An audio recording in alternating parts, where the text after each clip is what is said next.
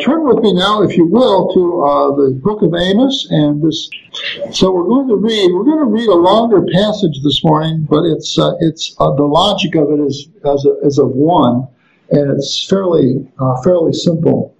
So I'm going to read from the whole of chapter 1 and then a few verses in chapter 2 up through verse 7 of chapter 2. So listen to me as we read the Word of God. The words of Amos, who was among the sheep herders of Tekoa, which he saw concerning Israel in the days of Uzziah, king of Judah, and in the days of Jeroboam, the son of Joash, king of Israel, 2 years before the earthquake. And he said, The Lord roars from Zion and utters his voice from Jerusalem. The pastures of the shepherds mourn, and the tops of Carmel wither. Thus says the Lord, For 3 transgressions of Damascus, and for 4, I will not turn away from its punishment, because they have threshed Gilead with implements of iron. But I will send a fire into the house of Hazael, which shall devour the palaces of Ben-Hadad. I will also break the gate bar of Damascus, and cut off the inhabitants from the valley of Aven, and the one who holds the scepter from Beth-Eden. The people of Syria shall go captive to Kir, says the Lord. Thus says the Lord, For 3 generations of Gaza, and for 4 I will not turn away its punishment, because they took captive the whole captivity, to deliver them to Edom. But I will send a fire upon the walls of Gaza, which shall devour its palaces. I will cut down the inhabitants from Ashdod, the one who holds the scepter from Ashkelon. I will turn my hand against Ekron, and the remnant of the Philistines shall perish, says the Lord God. Thus says the Lord, for 3 transgressions of Tyre, and for 4, I will not turn away its punishment, because they delivered up the whole captivity of Edom, and did not remember the covenant of brotherhood. But I will send a fire upon the wall of Tyre, which shall devour its palaces. Thus says the Lord, for 3 transgressions of Edom, and for 4, I will not turn away its punishment, because he pursued his brother with the sword, and cast off all pity. His anger tore perpetually, and he kept his wrath forever. But I will send a fire upon Teman, which shall devour the palaces of Bozrah. Thus says the Lord, for 3 transgressions of the people of Ammon, and for 4, I will not turn away its punishment, because they ripped open the women with child in Gilead, that they might enlarge their territory. But I will kindle a fire in the wall of Rabbah, and it shall devour its palaces, amidst shouting in the days of battle, and the tempest in the day of the whirlwind. Their king shall go into captivity, he and his princes together, says the Lord. Thus says the Lord, for the 3 generations of Moab, and for 4, I will not turn away its punishment, because he burned the bones of the king of Edom into lime. But I will send a fire upon Moab, and it shall devour the palaces of Kerioth. Moab shall die with tumult, with shouting and trumpet sound, and I will cut off the judges from its midst, and slay all its princes with him, says the Lord. Thus says the Lord, for 3 transgressions of Judah, and for 4, I will not turn away its punishment, because they have despised the law of the Lord, and have not kept his commandment. Their lies lead them astray, lies which their fathers followed. But I will send a fire upon Judah, and it shall devour the palaces of Jerusalem. Thus says the Lord, for 3 transgressions of Israel, and for 4, I will not turn away its punishment, because they sell the righteous for silver, and the poor for a pair of sandals. They pant after the dust of death, which is on the head of the poor, and pervert the way of the humble. A man and his father go into the same grove. to defile my holy name. May the Lord bless this reading to our good understanding. You really enjoy this series right from the start here, day one, because I enjoy preaching from those parts of the Bible where I feel God has given me the most understanding. In other words, as my brain is tantalized by God's truth, and I can pass it along to you, it's really fun to preach these portions. And one of the reasons that I've stayed away from the book of Amos, amongst other of the minor prophets, is that I've had more difficulty understanding them. But I was reading in Amos, doing some thinking about that a couple months ago, and all of a sudden a whole bunch of stuff crystallized in my brain about just how this book is written and the focus of it, the thrust of it. And boy, as soon as that crystallized, I thought, oh, I've got to preach on this. And so here we are today, and I hope you're as intrigued with it as I have been in this late spring and early summer. And so I've got the outline for you in the church bulletin. I've entitled the message "Amos Burden." I written underneath there, this series springs from my own understanding, a crystallization, if you will, of seeing the genius of the book prophecy of Amos. The church and its impossible sin burdened Amos. Only God's Savior could help. So the book of Amos begins with this, I call this the surface problem of paganism, and there are three levels of here. There's the problem of paganism, which Amos starts with, and then there's a deeper problem having to do with the church in Israel. Now, I don't know whether you noticed yet, just from the reading of the book so far, but it starts out, there's this poetic repetition. For 3 transgressions of such and such a city, and for 4, I will not turn away its punishment. So there are 1, 2, 3, 4, 5 of those, and then it comes to Judah and Israel. And so, just in terms of the outward structure of the book, what you see, the genius of it is that Amos begins this really intense sermon against sin, and he starts out with the pagans and the unbelievers.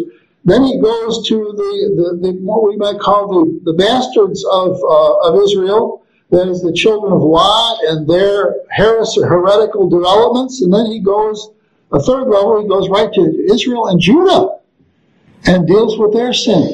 So he starts out and this preaching that God laid on his heart. He starts out talking about the people that everybody in Israel would agree about.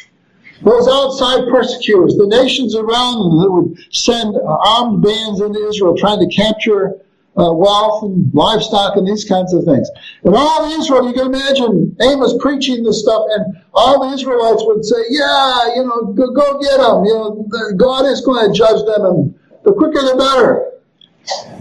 But what's poignant and telling, and what was really the burden of Amos, was that he also returns to talk about Israel. Because as bad as paganism is and was, we see it today, as much as mankind would like to say that these things don't really matter, that the people are just different, and we all need to get together, we all need to be diverse, and accommodate ourselves to each other, and take the good from the bad in each other's cultures, and we'll happily move along. As much as that's a kind of false gospel in our day, it was also a false gospel in that day.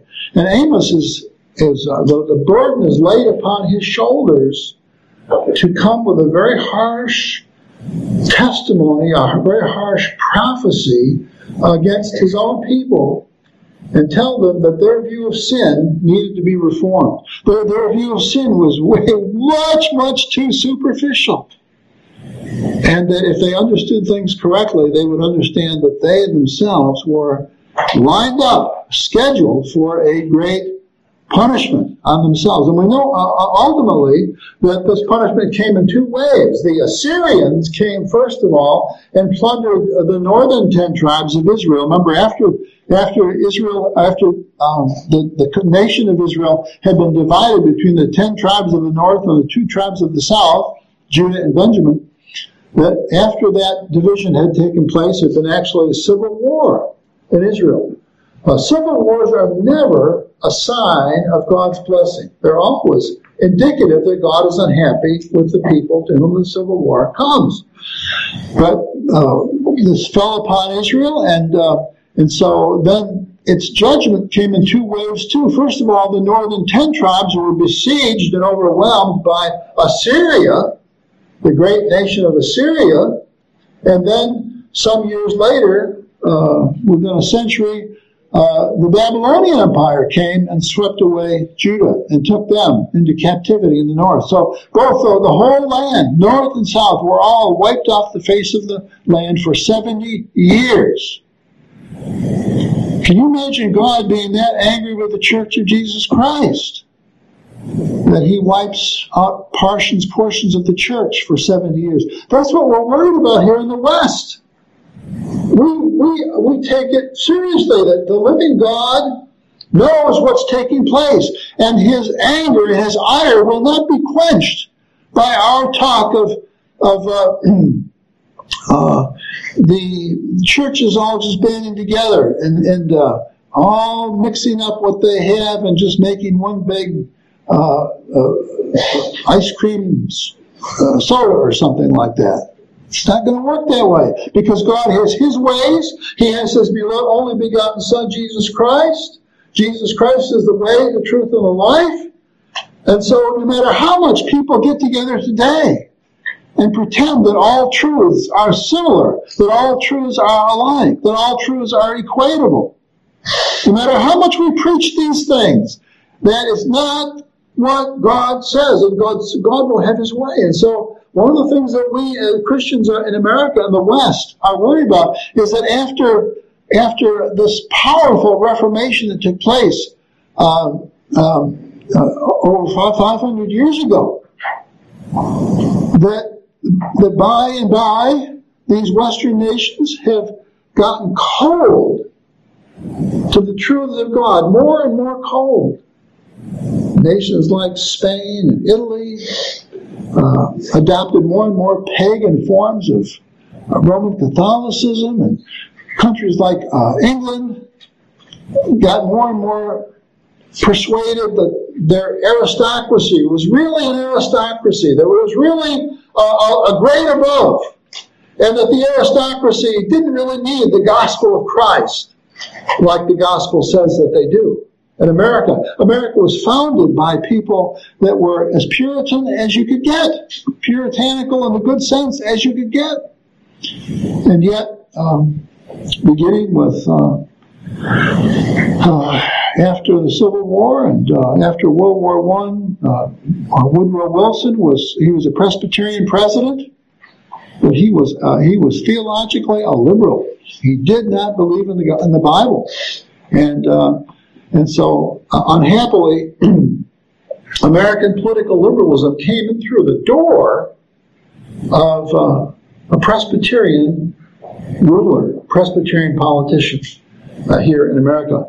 And we worry that God will be angry with us. Well, that correctly describes this time in Israel's history. Now, we know that this was not the most terrible time in Israel's history. It mentions at the very beginning that Uzziah was the king of Judah, and Uzziah was kind of a reformed king. So Amos' prophecy comes to Israel when they were on the upswing, but he knew prophetically by God's inspiration that they were not going to continue on with that reformation, and they were going to slip back. They were going to fall back on their own old ways. They were not going to be zealous for the ways of the Lord. And so these things would develop. Now, in terms of this surface problem, let's look quickly at these different nations that he talks about here. just look at the broad specter of this. And first of all, in the introduction, it speaks of that Amos was raised up, that he was one of the sheep herders of Tekoa.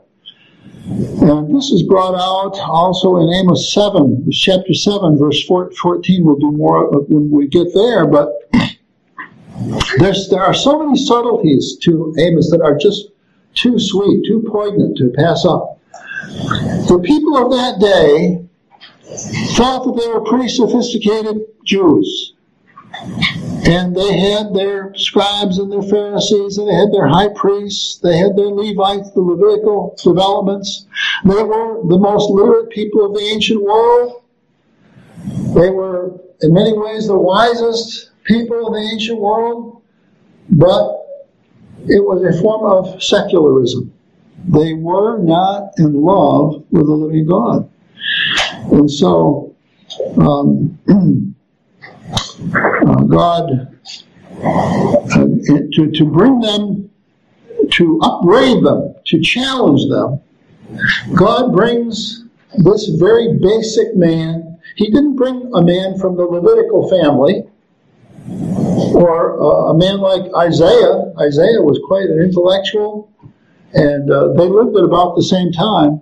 But in Amos, God brought a very common man. This is a man more like John the Baptist, living in the wilderness, eating locusts and wild locusts and honey. Amos was not a sophisticated man. Amos was a sheep herder. Now, if you've got the professorial class like we have today, well, think of the seminaries. We have seminaries that are very sophisticated today. They're loaded with PhDs and THDs from Harvard and Yale and Dartmouth and places like that. Well, how would they do with a guy that was a shepherd who came forth to begin preaching a really hard message to them? That's what God did with Amos. We see in the very first verse, he was among the sheep herders of Tekoa. If we turn to chapter 7 for just a moment, chapter 7, verse 14, you see where it says, Then Amos answered and said to Amaziah, who was one of the kings of the northern 10 tribes, I was no prophet, nor was I a son of a prophet. In other words, that he came from better breeding. But I was a sheep herder and a tender of sycamore fruit. Then the Lord took me as I followed the flock, and the Lord said to me, Go and prophesy to my people Israel. Now therefore hear the word of the Lord. And so with Amos, you have a very fundamental man, a rough-hewn man, a man more like the disciples, the fishermen, who were called to be with Jesus. And God said, I want this rough-hewn man. This man has lived out in the pastures, out in the wild places with the sheep, tending them. He hasn't been hanging around the libraries. He hasn't been hanging around the streets of Jerusalem where the more sophisticated people are. I'm bringing you Amos. And he's going to preach the word of God. And his accent may not be exactly a city accent. But I'm bringing this unsophisticated man to you because your sins are not very sophisticated. They're very basic. And while you talk your talk and you sound your sound and you carry on and enjoy yourselves in your high culture, I'm going to bring to you a man basically from the wild places, from the rough places of this earth, because you need to hear a rough message. And Amos is pretty rough. We see here in verse 7 that I just read for the scripture reading, talking about the people of Israel and Judah. A man and his father will go into the same girl to defile my holy name. So it speaks about incest within the family, and how Israel was very sophisticated in one sense, on the outside, on the surface, but underneath it all, she really had tremendous problems with sin. God brings this Amos, and even the name Amos, if you ever pick up a book on the book of Amos, you'll find out right away that the word Amos, the name Amos, stands for burden. It means burden in Hebrew. And so Amos, when God called him, he gave him a tremendous burden.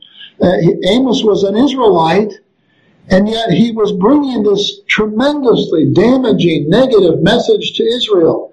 I don't think any of us would like to have that kind of a burden on us. We like to be as positive as we can with each other. And it's hard enough to be a father or a mother and bring a negative message to your children, but you think about being given this burden to bring this message for the rest of your life. That's what God did with Amos. That's what he did with Jeremiah, with some of these other prophets. It was something that they could not escape. And it was a burden. It was a heavy load. And so Amos brought this. Now, as I said, he starts out here by talking about the other nations of the world that were around them. And you notice the layers here. First of all, he talks about Damascus and Syria in verses 3 to 5. Then he talks about the Philistines, Gaza and the Philistines from verses 6 to 8. So these are the people that were always foreigners that they never had any part of Israel's past. Then after that, he goes after the people of Edom and Ammon and Moab. And all of these people came in one fashion or another from the incest that took place in the family of Lot. Remember that when Lot was fleeing Sodom, and he and his daughters were there in the wilderness, and the daughters got their father drunk. They were upset that they didn't have a husband. They wanted normalcy for themselves. Oh, how we cry out in our lives for normalcy, often when that normalcy involves abject sin. But we cry out for normalcy. We cry out for it. We want that over righteousness. And so the girls seduced their father, both got pregnant with their father, and the children that came forth from those pregnancies were the fathers of Moab and Ammon. And then before them, here the prophecy condemns Edom, and we know that Edom came from Esau. Remember Jacob and Esau? God said in the book of Romans, Jacob have I loved, but Esau have I hated. And Esau is the son of Isaac, one of the sons of Isaac. Esau was headstrong. He wanted his own thing. He didn't want to envelop himself in the love of God and the ways of God, and so he went off. He was one of the hunters. He just kind of went his own way, and while his brother Jacob listened to his father Isaac and developed inwardly and maturely and spiritually, Esau was kind of doing his own thing. He was kind of like a black sheep, going off, and ultimately he just continued to spin out of control. He, as a planet in a celestial system, he kept getting his orbit kept getting wider and wider and wider and wider until he became a pagan. He was the father of a pagan nation himself. We see that in verse 9 through 10. And there are a couple of ways that he deals with Edom there, with Esau, as it became Edom. But God said he would not turn away its punishment. He said, because he pursued his brother with a sword. This is a more detailed description of what happened between Jacob and Esau that was brought out in the book of Genesis that we've just been dealing with in the series on the family. It shows here by God's inerrant hand that Esau picked up the sword and used the sword against his brother Jacob in ways that were tangential and around the borders of Jacob's life. So there's no story where he attacked, but we know when Jacob came back into the land that he was very worried about his brother Esau and made all kinds of efforts to assuage his wrath. And so, first of all, we see the the pagans, the Philistines, and the Syrians. And God indicts them for things that they've done. And then he indicts Edom. Edom came from the loins of Isaac, but developed in a reprobate way. And then Ammon and Moab. So all five of these different people groups, some issuing forth from the covenant line even, God says, I have been watching you. And I'm going to bring wrath against you for where you have deviated from my ways, and especially where you've deviated from my love. You have refused to love me as you should. And so I'm going to bring my wrath against you. And so the Amos's prophecies come against these people. And in this first chapter, it's lined out, it's outlined what he's going to be speaking about. But then the crazy thing is here, you see, is when he goes from these pagan peoples, he goes from the Moabites and the Ammonites and the Edomites, he goes from these people that we would more obviously identify with as being sinful. He goes from them, and last of all, it's like he's warming up, and he zeroes in then at the end of this prophecy. And he says, he uses the same phrase for 3 transgressions of Judah, and for 4, I will not turn away its punishment. This was just a way of speaking. It's totally different than we might say today, but we have expressions just like this today. We'll say to each other, our parents will say to children, if I've told you once, I've told you 1,000 times, do not wake up before 5 o'clock in the morning and wake up your parents, you know? Now, why do we say that? If I've told you once, I've told you 1,000 times. We just have these ways of speaking, these metaphorical, picturesque ways of speaking that we use in our culture. And this was one of them that they used back then for 3 transgressions and for 4, and then the person would say whatever they were going to say. So Amos uses this phrase over and over again with these different people, but then he gets down to another thing. He gets talking about Judah and Israel, and what they were doing wrong.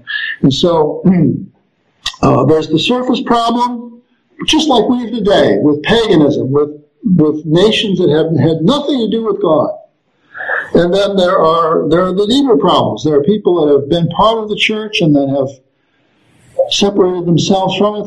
They've walked away, and then we get to the church itself. Why did the Old Testament church, and with all the revelation it had, with all of the help and all of the encouragement and all of the advice that it had from the prophets and from Moses, why did they need a Savior? Why did Jesus have to come? Because there was a rampant, awful problem in its midst. Roman Catholicism tends to see the problem of sin in terms of the individual sins. You've got 12 or 20 individual sins. And yes, they're a problem, but if you light enough candles and you say enough prayers and you go to purgatory for a certain number of years, you can deal with those problems. Protestantism always saw that behind the surface sins, the specific sins of our lives, behind that was the real problem. It was the bent of our hearts. Why did we choose all of these things to do wrong? It was because of the bent of our hearts. It was because of the thirst to sin in our hearts. Why would a father and a son both have sex with the same woman? As it talks about here, associates that with the people of Israel. Why would that happen? Because our Geiger counters, our compasses are all off. They're not bent toward loving the living God in all of His splendor and all of His wonders. God is absolutely wonderful. Not only does He exist, but He exists wonderfully. Every attribute of the Lord is wonderful. Every work of the Lord is wonderful. The only proper response for people like us is to see this most wonderful being in all the world and love that being and want to spend more time with that being. But here we are in the Church of Christ, and even as we are here, we know that we struggle to drive ourselves, to excite ourselves, to do our devotions, to come to church on Sunday. to be alive spiritually. Why is that? And we realize as we look within ourselves, it's because of that terrible sin that is within our hearts. And so that is what Amos came to attack. And so there's the surface problem of paganism. There's a deeper problem, though, in the church in Israel. And then there's Amos' problem, because Amos' problem was it was an impossible burden that he had to preach to his people and to call them to truth. Now, we know that he does this, but there's no solution back in Amos' day. It was 600 years later that our Lord Jesus Christ came. He was the real solution to the problem. Whether it's Jesus in his teaching or preaching, or Jesus in his high priestly activities to make an atonement for sin for us, or whether it was his active obedience, his absolute dedication to give his Heavenly Father the kind of love that was due. I told you just a little bit ago that with a God being as wonderful as he is, our most awful sin is the first commandment, where we just do not love him the way we should. Thou shalt love me with all thy heart and all thy soul and all thy mind. There's no room there for taking a break or taking a day off or worshiping him on Sunday but then forgetting him during the week. There's no room for that, because every day then that we withhold our love from God, it shows how vicious and backward we are in terms of spiritual things. Who will save us from this body of death? Paul calls out in the New Testament. Who will save us from this disposition of sin? Except for the Lord Jesus Christ, as he applies the balm of his Holy Spirit to work upon us and to revive us in our lives. I was thinking back to even before I was a Christian, I used to go to church camps upstate New York, and I remember the first time that I ever did devotions all by myself. And they collected us for morning devotions, but then they told us, all of us, to go off, find some place that you would feel comfortable with, some porch, some tree, some piece of grass or something like that, and sit down and read this portion of the Bible that they had for us, and we would have devotions. And I remember going off and it was, I wasn't even a Christian then. I didn't really know how to do it, but some of the wonder of the Lord really struck me that day, and that started to work on me, and it worked on me until the Lord finally reeled me in and gave me that spiritual insight.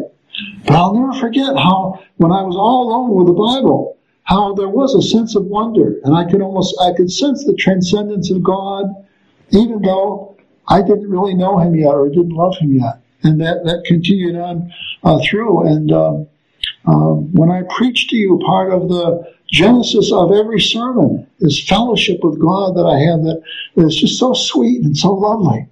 And I have a burden. In the same way that Amos had a burden, I have a burden, because I can see what God would have me to do. I can see the words that he would have me to say. I can hear the eloquence and the power with which he would have me preach, both here and out in the streets of the land and that sort of thing. And yet I can't seem to reach those heights. And so, with the efforts that I make, I feel like my efforts fall so far short of the living God. What Amos was talking about here today, what having to do with his problem and our problem, is that we are so wanting, and we come to churches like this, we hear preachers like me, and we make an effort to get you closer to the true knowledge of God that we find in the Word, that the Holy Spirit speaks to us as we study it. And yet we know how far short we fall. And it's a burden, because we know that God will hold us accountable in the same way that he held Syria and Philistia and Edom and Ammon and Moab and Israel and Judah responsible in their day. And I would just call out to the children here, you just have to realize that as much as you understand when you come to church, there's a whole lot more that you need to understand.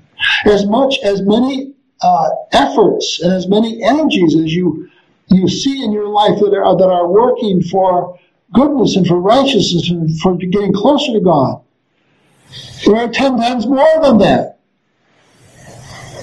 you could exercise and energize and call into being in your own life. And so this Christian life is a pilgrimage. It begins with regeneration, where the Holy Spirit does things to your heart and your soul and your mind to take you from an unregenerate stage to a regenerate stage. But then after that, the Holy Spirit continues to work upon you. And like a hungry man might be accused of gluttony, there is no gluttony with the Holy Spirit. There is no gluttony with the things of the Lord. You need to awaken your hunger for God and call upon Him to bless you with the knowledge of God.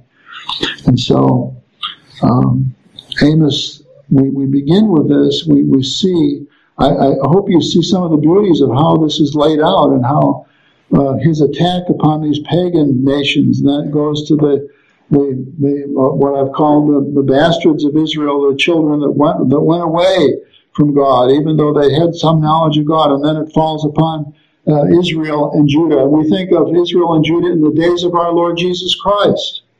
Here was the very Son of God who came into their midst, and they had no apparent recognition of either their need for a Savior or that this man who stood before them was the Savior, even Jesus Christ. How awfully stupid can you get?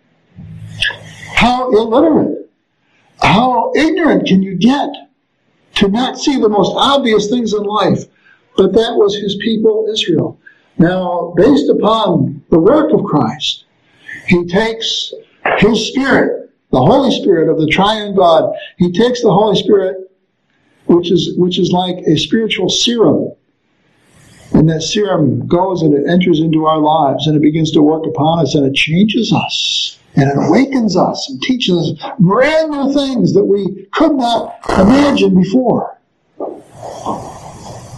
And then it leads us into a life of sanctification and a life of humility. The reason why I can never, ever be self-satisfied with myself, even with a single sermon, much less a broad compartment of my life. One of the reasons I cannot be self-satisfied at all is because I see how far short I still fall before the living God. As much success as God has had with me, I see so much failure in my life. And that was the burden of Amos.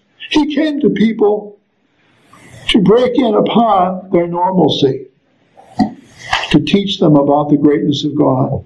Let us close in prayer. Our Father and our God, we pray that we might enjoy this series on the book of Amos. We pray that Amos might become a real, living, breathing person for us, that we might be able to smell some of the sheep dung and the smells of the sheep upon him as he frequents in our midst. That we might hear this rough-hewn message that might awaken us to take sin more seriously in our own lives, and to flee even more seriously to Christ, to beg the Spirit to bless us, to cry out, to not offend the Spirit, but rather to cry out and invite Him to take over more and more of our lives. Bless us, Christ. Bless us, Jesus. Bless us, our Heavenly Father, with blessings on high. Help us not to seek out the peace of America, and help us to seek out the peace of God. In Jesus' name we pray. Amen.